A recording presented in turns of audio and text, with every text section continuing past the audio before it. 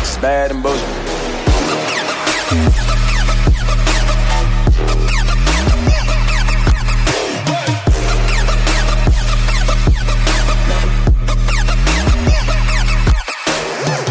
Welcome to the Bad and Bitchy podcast. I'm Erica. And I'm Amy. And Erin is taking some time off from the pod. She has a lot going on, y'all. I mean, this girl does a lot. So I will be your host for the next little bit. And Amy, just to be, just to be a prick, decided to go on vacation, or is going on vacation soon. Look, I took no time off last week. So No. I will be taking my time and going on holidays. Listen, I am... But you're going to have fun without me. No, I won't, Amy. You will. I will not. It's warming up. The birds are chirping. So where are you off to? I mean, I'd rather not say. Okay. I like to keep some things private. True. You'll see on Instagram. if I you was just follow about me. to say. I was like, I'll just wait for the Instagram We story. need to keep some mystery alive. Okay, cool. But you are leaving the country, right? Yeah. Oh, cool. Yeah. Yeah, and you don't seem... I'm also superstitious. I don't want anyone to give me the evil eye. Oh, fair. Fair. So, should we do your congratulations now or later? Because you were on CBC News World yesterday. Today is Sunday, April 7th.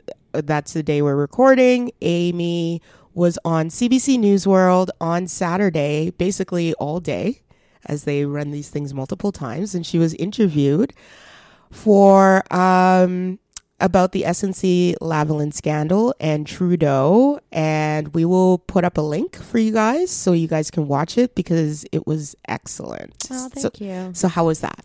Yeah, it was a fun and funny experience. So they were very lovely.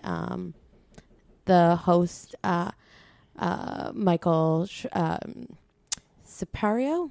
I think it I'm is. not sure if I'm pronouncing it right. He was really lovely. I mean, it's nice that they're giving coverage and voice. There was another panel earlier in the day with some other awesome feminists, Farah Khan, Tanya Talga, who so I feel like CBC was making an effort to actually let folks who have some roots in some feminist communities kind of speak, as opposed to, and respond to the Candice Bergens of the world who are trying to make this faux feminism thing happen. Yeah. Stop trying to make it happen, girl. Just stop. Yeah. So I'm glad they weren't calling up, conservative so-called feminists to respond. So props to them for the insight. I guess. I don't know. Yeah. It's kind of cool. Yeah. But those interviews are tricky. I mean, it's 4 minutes. We're used to rambling on for 2 hours on this podcast. So it was. Don't think I got it all across, but we'll try to wedge some thoughts in today. Yes, and by all means. My week was... Oh, wait, I did something this week. Right. So I was on a diversity and inclusion panel in Canada, so in the middle of technology, Ottawa, and just talking to business owners and companies about their not only diversity policy, but the process and basically I think it's more like an intro to say, look, you're not the experts. Mm-hmm. So seek some expertise. And speaking of expertise, we are beginning to provide said diversity inclusion expertise. So we will give you all of our contact information at the end. But if you feel that your company, or if you are a business owner or part of an organization that could use some insights into diversity recruitment and training and stuff like that, give us a shout. Anyway, we're going to keep this short and sweet because, I don't know, I'm not used to doing that. So, first up, let's get into it. First up, the Ford government is planning to cut 3,475 teaching jobs over the next 4 years in a move that will save $851 million, according to the Education Ministry memo obtained by the Toronto Star. Some 1,558 full-time teaching jobs will be gone by this fall, which goes up to 2,177 by 2020-2021, the memo says. For the school year 21-22, the year after, a total of 2,915 jobs will have been phased out for a total, which brings us to that total that we cited earlier, of 3,475 jobs by the fall of 2022. Well, I guess everybody will be dumb and stupid then. Anyway, as the government wants it, apparently. Anyway, the government has stated that the cuts will come through attrition alone and are in response to declining enrollment, which I have yet to see evidence of. Educators, students, parents, and their allies spread out across the lawn at Queen's Park in a massive protest Saturday, saying the cuts target the most vulnerable students and threaten lasting damage to Ontario's community. Saturday's Rally for Education follows a series of other contentious moves by the province, including an increase in the cap on average class sizes in elementary and secondary schools, a requirement that students take more online courses, and an overhaul to the provincial autism program. On Thursday, more than 100,000 students walked out of class at more than 600 schools. Education Minister Lisa Thompson said about the students' rally, the government would not be giving into, quote, union stunts, unquote, while Premier Doug Ford suggested that union leaders were behind it. So, what the fuck? Yeah, I mean, it's pretty wild. I was just reading a tweet from Lisa Thompson where she says, costs in education sector have been rising while enrollment and academic quality have been falling, with more than half of grade 6 students, for example, failing to meet the provincial math standard in math. And so it's like, okay, cool. So you fired their teachers? Yeah, and you make their class sizes bigger, Yeah. where you tell them it makes them more resilient. Mm-hmm. So they were saying for the average school of 800 students, they'll be going from 45 to 36 teachers. So it's not insignificant on a school by school basis. And you know, we're saying fired because that's really what it is, whether through attrition or otherwise. These are jobs that are being eliminated and in a different way restructured. So I think that needs to be called for what it is. I think it's especially funny how Doug Ford and the Conservatives or PCs are referring to, using the union organized unions are as a scare tactic. Like, what a straw man bullshit. Like, that's gaslighting. Like, well, I mean, I wouldn't say that. I think it's a deliberate effort to break collective will and demonize unions, and part of it is that the struggle will be now in terms of the sector in Ontario, is that a lot of bargaining units, including some of the teachers, I don't know if all of them, but most teachers unions are going into bargaining with the government, and this is part of it. They're going to paint the teachers' unions and their wage, whether their wage proposals or the current salaries and the collective agreements, as being the cause of, a bloated public service. So this is all part of that, which I think is really gross when we know that, a lot of in a lot of parts of the province, there are some teacher shortages. In other parts of the province, there are a need for teachers in very specific areas, areas of teaching that need to be targeted. And there's so much that teachers do and provide to students inside and outside the classroom in terms of extracurriculars, other programming that is put on by schools. And all of that is going to be lost once you have workloads increasing and class sizes increasing. And no doubt the Doug Ford government's going to be looking at either wage cuts or making, very piddly offers to teachers in the coming years. Oh, definitely. And didn't Doug Ford, wasn't one of his promises that he wouldn't cut jobs in the public sector in the public sector. Yeah, so but I think that's why they refer to it as attrition. Mm-hmm. So it's I noticed that. Yes, that they don't replace them, so it's not a layoff or what have you. But I think that's a pretty bunk idea of I mean that's spin really at the end of the day, because the job itself is being eliminated as a position, right? So. Exactly. It seems to me that okay, so let's just understand that we are not even a year into this government. So let's put that into perspective. What can come after this, I don't know. How they really sell this, I really don't know. I'm really struggling to figure out who voted for Doug Ford at this point. Like, and would anybody admit it? Like, you know what I mean?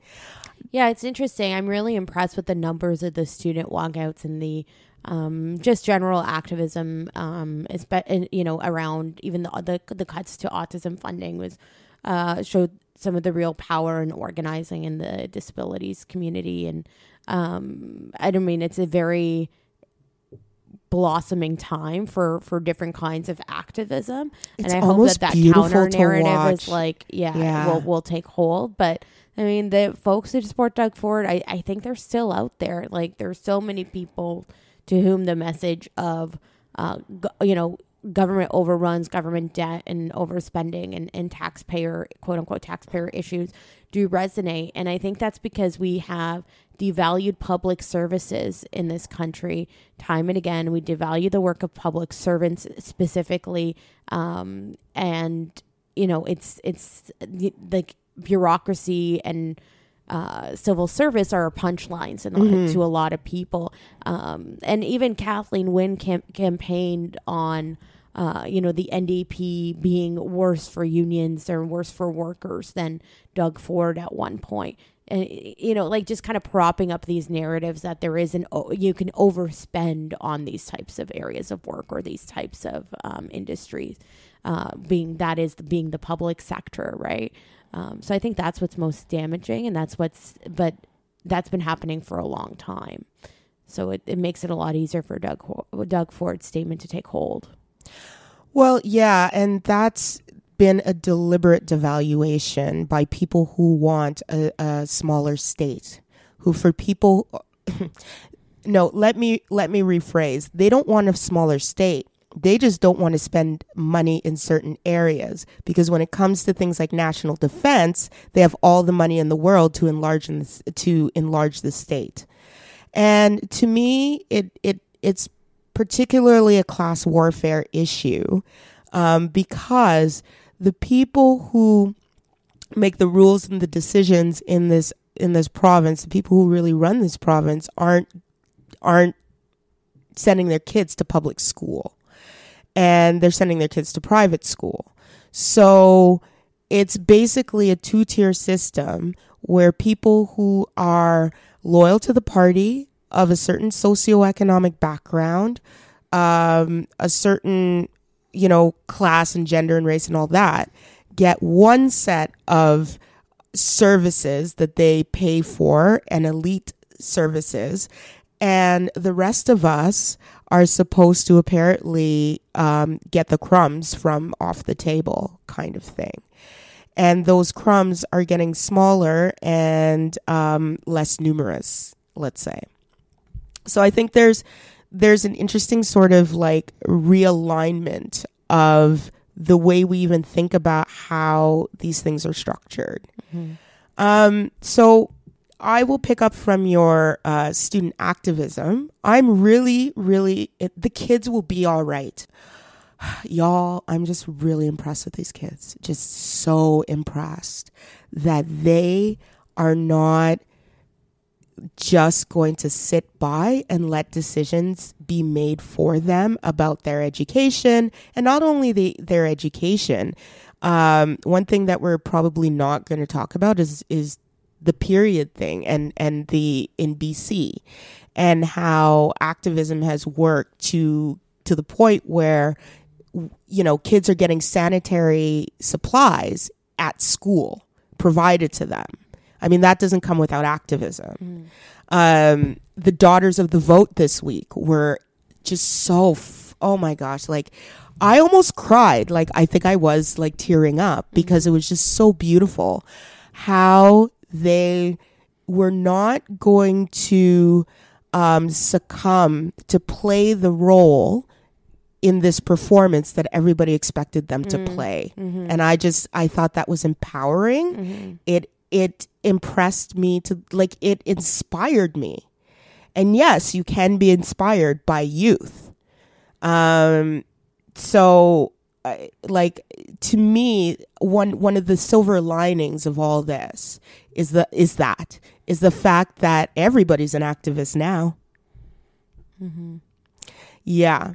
So in terms of online classrooms and online learning, do we even know? Do we have like? Is there anything out there that would make us think that online classwork or online learning is equivalent to classroom learning in at these levels of education?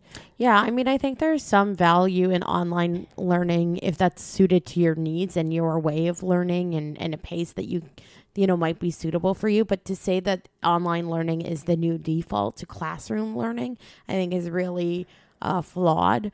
Because you take away so much of what people get in education, which is actually being in a room and discussing ideas with other people and engaging in work in a different way, and then having the social engagement outside of class hours, and to be stimulated by somebody who can teach you something, and can expand your mind for sure. But I mean, I think online education can do that for some people depending on learning ability. Like I don't want to discount it entirely. No, and neither am I. So I think it could be suited, but to put that as a default, and then there's been a trend towards this for like some time. I mean, I don't think it's any different than any other form of automation that is now substituting for labor. That's a great. I think we really need to like ask ourselves, and that's not to say obviously online courses have other facets to them. Someone's creating the curriculum. There are people grading on the other side. It's not necessarily all automated, quote unquote, but what you get paid per class and how people are compensated for that work, the fact that it removes many permanent positions, I think that is really damaging. And that's also I think that's a huge cause for concern for labor in general. But how is this going to the immediate people who I would think would be affected by this would be I'm not sure on what side this lands on the accessibility issue. Like, how accessible are these courses going to be? Well, some are already offered, right? So there's been online education for some time in the Ontario public school system. But the other thing, too, is what kind of sort of broadband internet access do you need? Oh, for sure. Yeah. And that, to me, especially if you have videos on this online learning, that to me is a huge intersectional issue. People who are in rural ridings or ridings where there isn't as much access to the type of internet that might be necessary with the capabilities. I just wonder how they're going to adjust for that. I guess, but only time will tell. Yeah, I mean, I don't think they're that concerned with it. They're just looking to make savings where they can. So I don't know that the rollout is going to be the same across the province for different types of programs. But I mean, the bigger, they're not concerned with, learning abilities. I'm just saying, I think I can appreciate that in some cases it might be beneficial, but that's clearly not their concern because they're cutting like teachers' aides and, autism programs and other things that function within the schools to help students who have disabilities, manage and learn in ways that are like suited to their needs in an accommodated way. They don't give a shit about that. They're removing all of those types of programs and ameliorative programs. So, I mean, so is this just about the money? Yeah, well, it's definitely not about the education. I don't know what kind of educational improvements you're going to get And I mean, even just the fact that they use the standardized exams in mathematics as the marker when that's been widely discounted and disputed. And there's so many countries that are moving away from standardized exams, and we're still kind of fixated on them in Ontario. I think that's really troubling. So they're not. I don't think that that's really their interest. Is actually furthering the academic success of anyone in schools. And even this idea that enrollment is decreasing. I mean, enrollment's increasing in the greater Toronto area. Will probably be, hit by these cuts just as much as any other part of the province. So I just want to see some evidence for these claims. I think it's true that there's been dips in enrollment in some parts of the province. But so what? But like on average, I mean, we use like 3,400 jobs worth. Like that's my question. I just think it's irrelevant whether or not enrollment has dipped. It's always better to have more teachers. Whether or not it's true, and I do believe it might well be in many parts of the province, especially in rural areas. It's increasing in the greater Toronto area, and I'm sure in other more urban, more densely populated parts of the province. But even if that is the case, I think it's largely irrelevant because based on their math, they're increasing class sizes. So that's necessarily a decline in the quality of education. And whether or not, you have a decline in enrollment does not necessarily mean we can't then improve education by now having more teachers than we had in the past. Right. To facilitate new types of learning, new programs, or frankly, just maintaining the old ones with smaller class sizes, better attention, better needs, better attention to different students' needs. And again, like it's all these other programs, like, teachers do so much that is outside of their compensated work, whether it's doing drama classes or drama productions in the evening hours or coaching teams or music or whatever else. Like this is work that, is also a part of the thing that we'll be losing when these jobs are lost, right? So there's so many facets to what determines quality of education. The idea that they're just looking at standardized test results, I think that's troubling to me. That is extremely troubling to me. Yeah. And I also don't necessarily buy it. Yeah.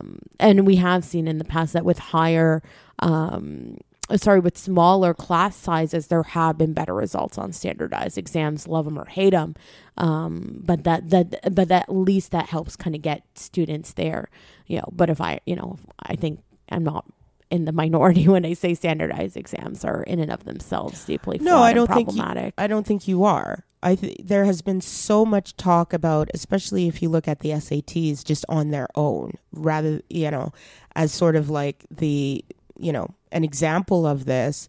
There have been so many studies talking about the bias of tests and how the test changes the way kids are educated in a way that is more geared towards the test rather than them actually learning. And, I'm just glad that I'm not in this generation. I know this sounds like really bad, but it just seems to me like this is going to have some serious ramifications in our workforce, in the, we always like to say how highly skilled our workforce is. Well, we're cutting them off at the knees. And all of this comes from nowhere, essentially. Like, the government says that they've consulted with students and parents, and there's nowhere in those consultations that anyone was like, yeah, it'd be great firing all the teachers. Not that that's exactly what they're doing, but I don't think that was ever proposed in these consultations. I think what people are asking for is reviews of key areas of curriculum, re-examining the standardized examination system that we have that weeds people in and out, looking at the split in high schools in Ontario with the streaming, college applied university level classes that also cut you off before you have a chance to get, going as a young person. You're streamed into these classes, and we know that those have been applied in a discriminatory manner. Definitely. There's a lot that's been written on what that's meant for especially Black youth in Ontario. So it's not like there aren't things in the education system that have been crying out for reform. And this ain't it. And all of them probably require a lot more labor, like physical labor of full-time employment. And, again, just to add, like there are so many, an increasing precarity too in teaching in some parts of the province with either part-time or, the reliance on either whether substitute teachers or other things where you can find maybe ways to have more structured or permanent bank of people, or restructuring how that kind of work is doled out, instead of saying, well, now we're eliminating what were indeterminate permanent positions, right? And the security that would have come with those. So, if you're going to restructure the workforce, there are needs elsewhere. I think you just hit on a great point, is that essentially what they're doing is they're restructuring the workforce in a way where, like you said earlier, in a way where automation is number one. Mm-hmm. It's the default now. Mm-hmm. And anything above that, you're going to have to pay for. So, and, we haven't gotten there yet, but it's coming. And what that's going to do in terms of outcomes, in terms of structural inequities, is just going to be, I don't even know what to say. It's just, it's going to be horrific. So anyway, after that lovely note, let's move on. It only gets worse from here. It only gets worse. Quebec. Religious minorities in Quebec are reeling after the right-leaning government of François Legault proposed the law last week, Bill 21, which would prohibit teachers and other public sector workers in positions of authority, including lawyers and police officers, from wearing religious symbols while working, regardless of whether the symbols are, quote, visible or not, end quote. Current public sector workers would get an exemption, though only as long as they stay in the same position within the same organization, according to the bill. This means that a teacher, for example, could not change schools or be promoted if she refused to take off her headscarf. The premier said that the proposed law is necessary to uphold the separation between state and religion. And now the government is saying citizens who see municipalities or school boards failing to apply the province's proposed secular dress code can call the police to have the law enforced. What the fuck? I feel like that is exactly the title. What the fuck? Wow. Yeah, I mean, they found a way to put into a bill the barbaric practices hotline that it was basically around. Thank you, Stephen Harper.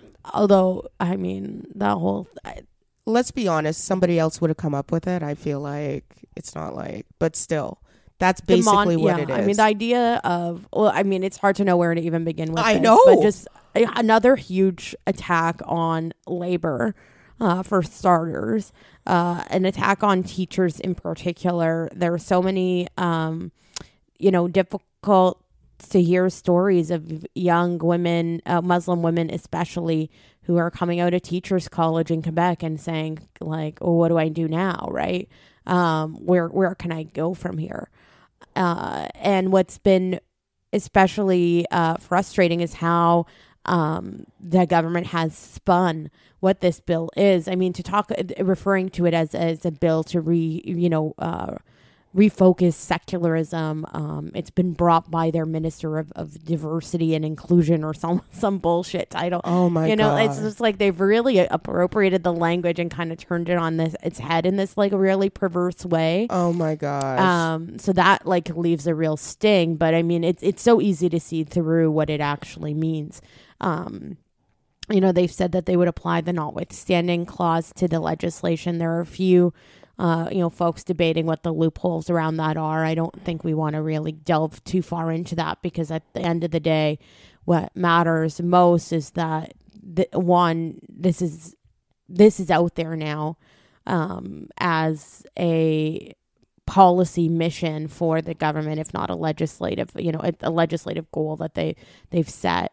They're inviting essentially, racist acts to visit upon people in an already very, I'm going to say it, racist province in terms of systemic and structural racism, as this bill is exactly the perfect example of. Quebec is racist and has had a history of violence, right? Especially to the Muslim community. Yes. I mean, the timing and the placement of this bill, I think is it's going to be devastating. And what it tells people, especially students, and you think about like young people going to school and getting educated, is that they don't belong there either. And I'm talking about, folks who have, religious values that they, want to put on display or wear or observe publicly or even privately, because this bill isn't just about visible symbols of observance or religion. It's even about, you have a necklace with, a saying, religious saying, and no one can see it, or you have, a hidden. So what are they going to do? Strip search people now? Well, if your colleague sees you, they can rat you out. Yes, that's what they're saying. And that creates that in and itself creates a culture of fear. It takes the policing that already happens between the white majority in most parts of this country, against the practices and actions and speech and dress of racialized people, and is now giving it legitimacy under law to go and police and act. So I mean, I think that's just devastating, like for communities, but also like the broader society. I can't even put into words. One of the things that it's not just about public sector employees. If you think this is going to stay within certain confines, you are sadly mistaken. Second of all, whatever happens in marginalized communities, whatever kind of state-sponsored violence, state-sponsored surveillance, state-sponsored whatever, eventually bleeds out into regular society. And when I say regular society, I mean like, okay, the dominant society, let's say. I don't want to say, let me scratch regular, because that gives a certain connotation that they're the default and right and everything should be contrasted with them. Anyway, so today it's Muslims and religious wear, let's say, icons or whatever. Tomorrow it's disabled people for a reason. The next day it's people who live in a certain area of town. The next day it just builds upon this type of discrimination. Structural discrimination builds.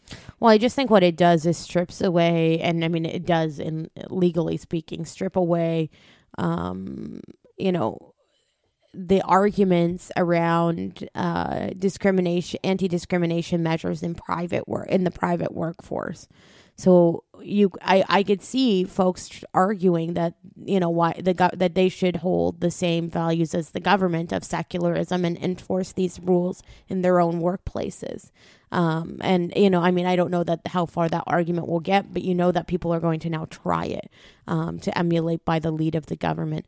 But just even the idea, I mean, that's just the ludicrousness of a province that is, mind you, aside from the, quiet revolution, still very much draped in Christianity and Catholicism at every turn, from street names to symbols within the legislature, within, other public spaces. With, the organizing of our society is inherently Judeo-Christian. And to say that there is some sort of secularism that can be enforced, I think it's so hypocritical. It is in a province like Quebec in particular. It is very hypocritical because it's secularism for some. I don't anticipate that they're going to police someone wearing a cross, a cross pendant, or call out the school names that they have, or start removing street signs in the name of secularism, right? Right. I think there's so much that's scary about this, but the fact that current public sector workers have to be in the same position within the same organization to keep their religious freedom. Especially from people who talk about freedom all the fucking time. Freedom. So basically what you're creating is an economic ghetto based on religion. That's a really good point. Yeah, I didn't even think about that. Yeah. So which has further ramifications into the economic progress of minorities. Yeah. If that's not discrimination. To that extent, that's 1,000% true. Yeah. I get one in every now and then. No, it's brilliant. Yeah. So, and I mean, the other piece of it too is there's also a provision in the legislation that I believe says something about the essentially folks serving in the legislature at a certain level have to also not wear religious symbols. And I think that that's a conversation that's interesting to have now that we also have our first not only racialized leader of a federal political party, but someone who is wearing a religious symbol, religious garb, and in the form of a turban. And if he was elected as a leader in Quebec, probably couldn't serve, or would have to, again, quote unquote, choose. Well, there is an intersection there with Jagmeet Singh being the head of the NDP and the NDP losing their seat, or potentially losing a lot of their seats in Quebec. And I mean that's what many argued was the reason they lost their seats. The last run was the niqab debate that 1.0 or whatever. Yeah, I mean, this is actually probably the 10th iteration of this debate that we've had. But and the NDP's a bit more quote unquote principled response than elsewhere was some people argued what got them a little frankly kind of eviscerated in Quebec. I'm kind of glad that that's the position that ultimately was taken, although it seemed slow to start. But then, they carved out a space there. I'm much happier at least that there's a party that can kind of stand on some extent those principles and now is living those principles. Yeah. But it really does make you have to consider who is, who gets to lead, who gets access to power, who gets to teach our children, who gets to, and where do racialized and religious folks see themselves reflected in society. And it's not a secular society when you are effectively disbarred from participating in key aspects of it, right? That's right. Yeah. So, I mean, this is not the last dance with this. And the funny thing is when I'd spoken to people who had voted for Francois Legault, and they're like, oh, well, we just voted for him for the stance on anti-corruption. I'm like, really? Where's that legislation? Because that's not the first thing they went for. They went for discrimination first. And I don't know how people can defend that. They will, but I'm not sure how they can defend that with a straight face. Sure. the other thing too is that, you know, this is what right-wing governments do. I don't think that is particularly off or talking out of turn. This is what they do. This is how they behave. And, you know, given the precarious situation of the federal election, we might be getting another right-wing government. So brace yourselves, people, is all I'm saying. Oh, by the way, speaking of brace yourselves, no, never mind. Election? Yeah. Not even. We'll talk about that in some way, shape, or form. But this country is going right. It's already there. And all we're waiting for right now is the manifestations of that. When people ask, because I'll get people, they're like, what can we do? And I'm like, well, you can organize. Mm-hmm. And there are people out there doing the work, so you don't have to do it all by yourself. Get involved. Get out. I'm sure there are people who never thought that they would be activists, yet here they are, because they see something in their community that they feel is either unjust or just damn well wrong and unfair. Anyway, that's enough of my whatever you choose to call it, my soapbox. Mm-hmm. So I will get off of it, and then we'll move on to rant and receipts.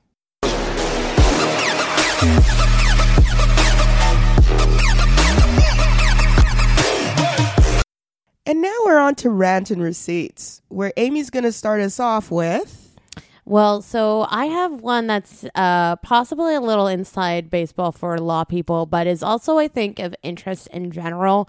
So people kind of, I think this does sort of concern all of us as potential users of legal services. So essentially, the Law Society of Ontario in the last little while introduced something called a Statement of Principles that is now required of lawyers in Ontario to kind of sign on to as they do their annual reports with the Law Society. So to kind of make it a bit clearer, the Law Society is the self-governing body of lawyers in Ontario.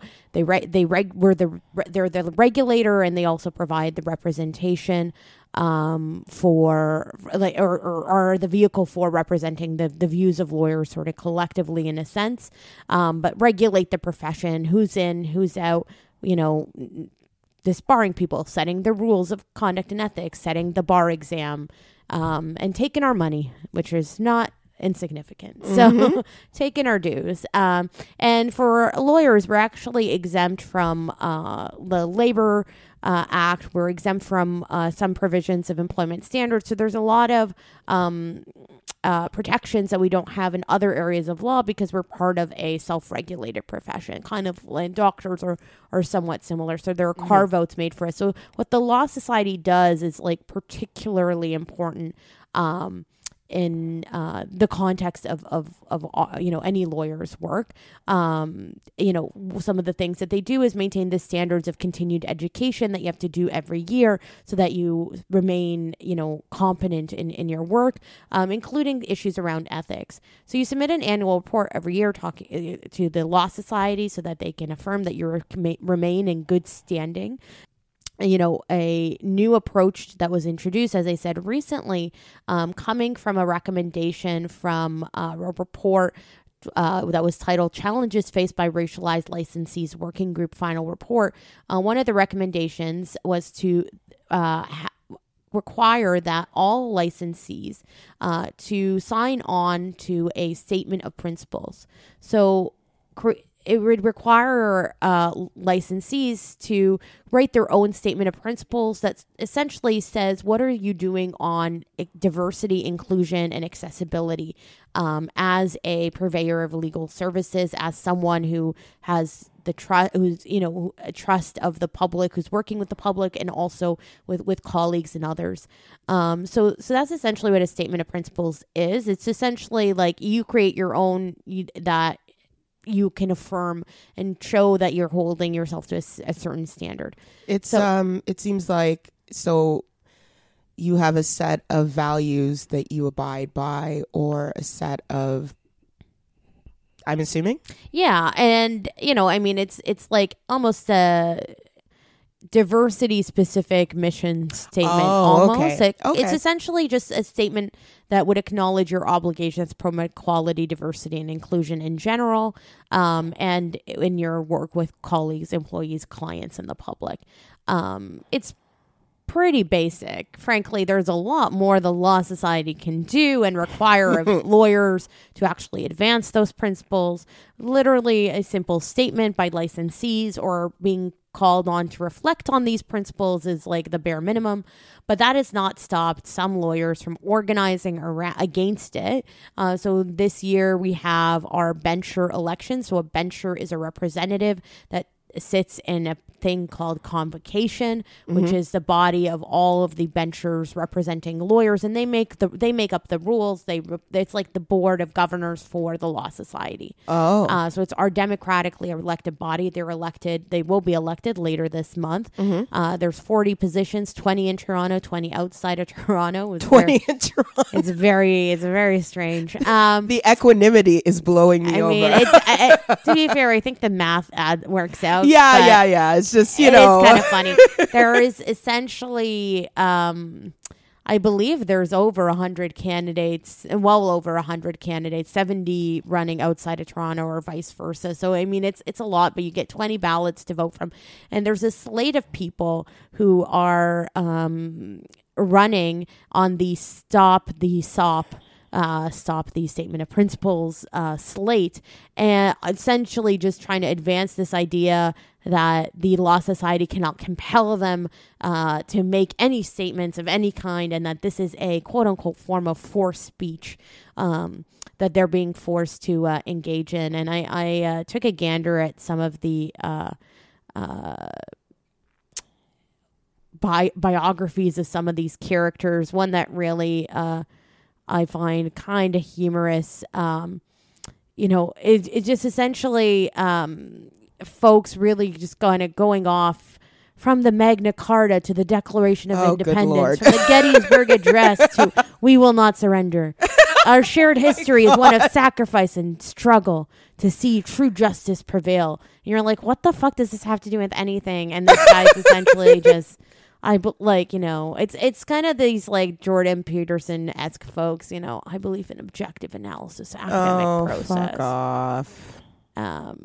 And you're just throwing all this shit together. But analysis. This is simply coercion and compliance by the, anyway, these are the types of characters, let right prevail. Like these are their policy points. Not offering to address any issues of actual equality.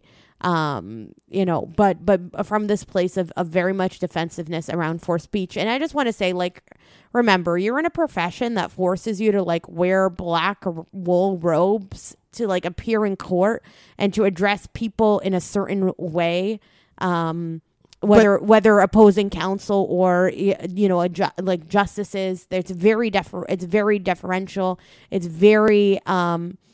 it's very much top-down scripted colonial script that you have to recite. Yeah. You take an oath every time, you take an oath to become a lawyer. You swear, people are swearing oaths left, right, and center. You're commissioning oaths of other people. You're what's the expression? Anyway, I mean, you're an officer of the court, and that in itself requires a lot of other limitations on how you speak, how you represent yourself, and all of these other things that are very much policed. To say nothing of what the rules of conduct of the Law Society also require of you. So in some sense, it is a very regulated. Though, mind you, in some very antiquated and colonial ways, organization or body. And yet this is the thing that you're taking issue with. The one small statement that tries to at least turn your mind to some of the ways that our profession excludes or does not adequately represent certain people, or challenges you to think about those things just merely once a year in an annual report, so that people have, I don't know, a little bit more faith. I don't know anyone seeing any of these lawyers now who's going to feel, better or safer about their interests in these people's hands, which are just, seems very self-interested and very myopic view on what their roles as lawyers are. But Amy, I just think the hypocrisy is really entertaining. But Amy, it's tradition. Well, traditions have to start from somewhere. Yeah.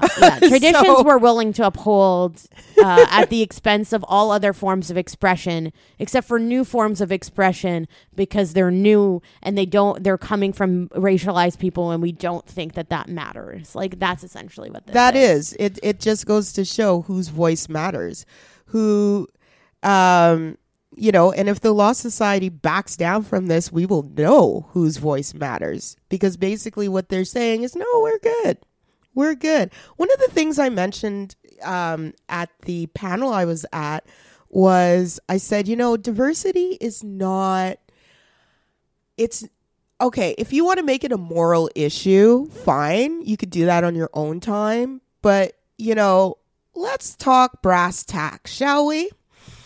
And then I didn't even go through an economic argument. I just made the most basic argument of possible. Demographics. So, and then I brought up the Gillette commercial. And I explained the Gillette commercial. And I said, who do you think that commercial's for? It's not for baby boomers. It's not for millennials. It's for that Generation Z, who is going to be the most diverse generation of any nation's history, basically. So, well, I shouldn't say any nation, Canada and the US, let's say.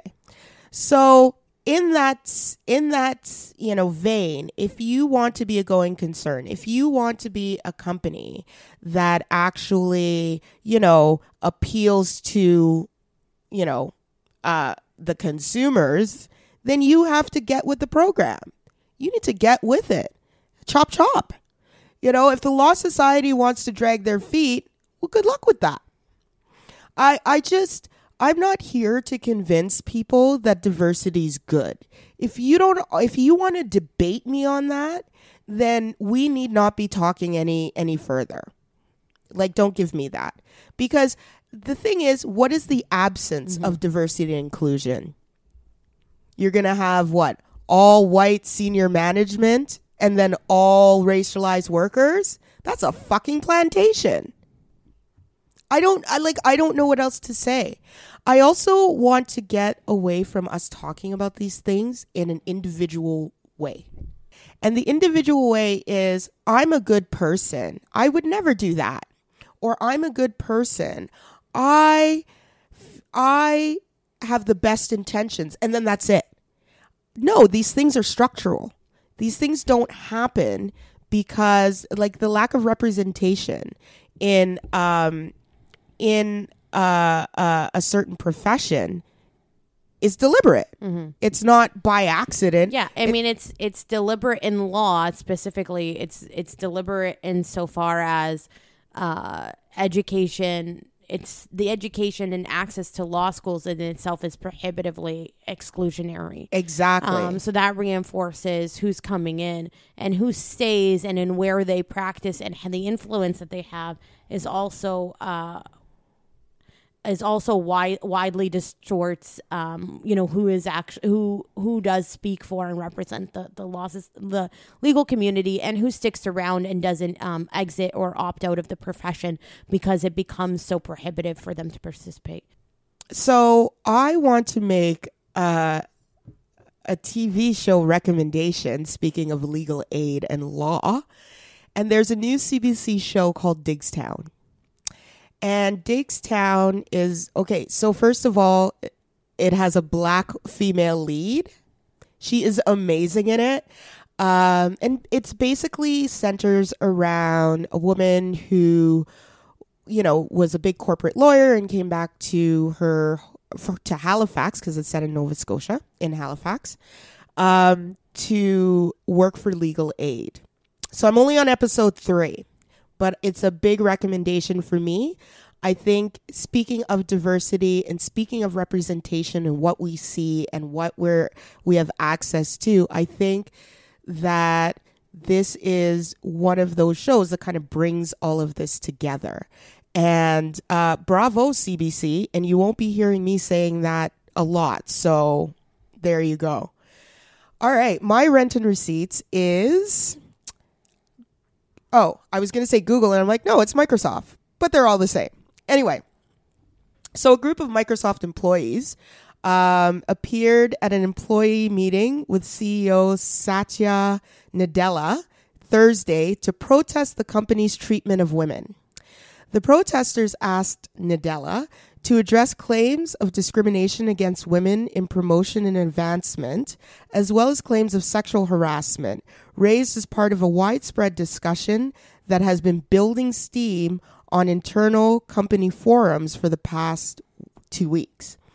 Roughly 100 to 150 employees attended the Q&A session. Others watched live stream. It's not clear how many people were part of the protest, but some female and male employees at the event wore all white, inspired by the congresswomen who wore suffragette white to the State of the Union in February. In response to their concerns, Nadella was empathetic and expressed his sadness and disappointment, yada, yada, yada. He and Chief People Officer, there's a Chief People Officer? What? Yeah, this is... Like they're moving away from human resources. Okay. They need a new title. Like, that's awful. Catherine Hogan promised employees additional transparency around advancement within Microsoft, according to a Microsoft employee who attended the meeting. Now, I would like to note that they didn't actually say they would be reviewing their promotions or their process. They're just like, we'll just show you a little bit of what's behind the curtain, which to me is no solution at all. But what's interesting is that, and this is one of the stories that we never got to talk about that I kind of wanted to talk about a lot. It just didn't fit into whatever. But on November 1st of last year, 20,000 Google employees walked off the job around the world to protest sexual harassment, gender inequality, and systemic racism. So, they follow allegations of sexual misconduct made against senior executives, which organizers say are the most high-profile examples of thousands of similar cases around the country. And they walked out again. And they walked out again to protest, and I think this is in January, forced arbitration, which I know that we've talked about on this podcast, and, you know, how prohibitive and silencing that is, and how more and more companies are using it instead of the courts. But the change will end Google's policy of forcing employees to litigate such disputes in arbitration where hearings are typically closed and the arbitrators are paid for by the company. Critics say arbitration allows sexual harassers to prey on multiple victims because of secrecy. And Google ended this forced arbitration last month. In February. So, number one, protesting works. Organizing works because Google really has a strong organizational, they have a strong organizing unit and employee activism unit within the company that stretches across the world. It's quite impressive. And you know what? They basically use Google tools to do it, which I think is a nice extra slap in the face that I love. But what I wanted to bring up here is that tech companies 10 years ago, 15 years ago, 20 years ago were seen as the new way of doing things, kind of like how Trudeau came in and said he was going to do politics differently, but ended up repeating the status quo.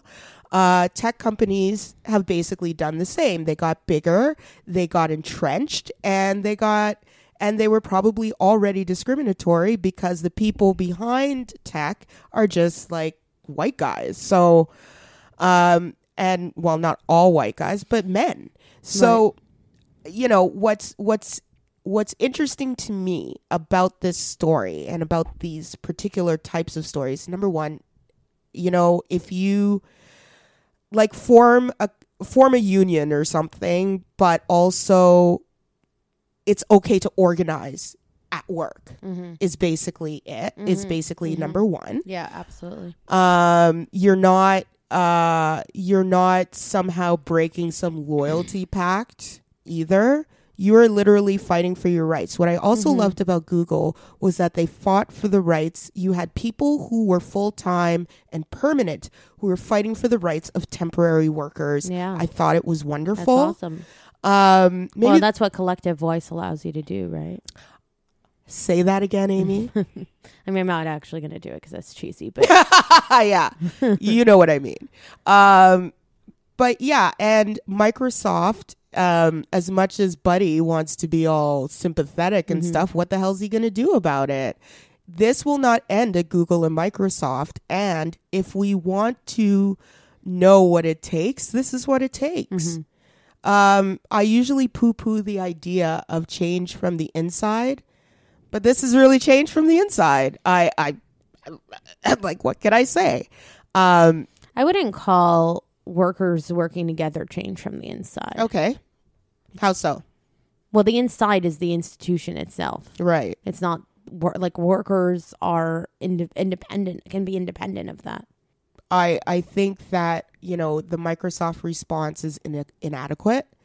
And they're usually seen as the adult in the room of the tech companies. So they're older, they're more entrenched, whatever. And what this has shown us is that these structures of power repeat themselves even with new industries, even with a turnover of what the dominant industries are. Right. That this is an issue that goes beyond, again, the individual. It is a problem that is entrenched because that's the way business is done. It's these misogynistic, racist, you know, Islamophobic structures. And so I guess the whole point of this is, if you have problems at work, maybe start organizing. All right. So that's the end of our episode. I'm going to read off all the ways you can get in touch with us. I have my paper ready. So catch us on Facebook, facebook.com/Bad and B Podcast, Twitter at Bad and Bitchy, Instagram at Bad and Bitchy Pod, email badandbpod@gmail.com. Contribute to our rabble rousing and hit us up on patreon.com/Bad and Bitchy. Until next time, look out for Misogynist of the Week later this week. Until next time, bye. Bye. My bitch is bad and bullshit.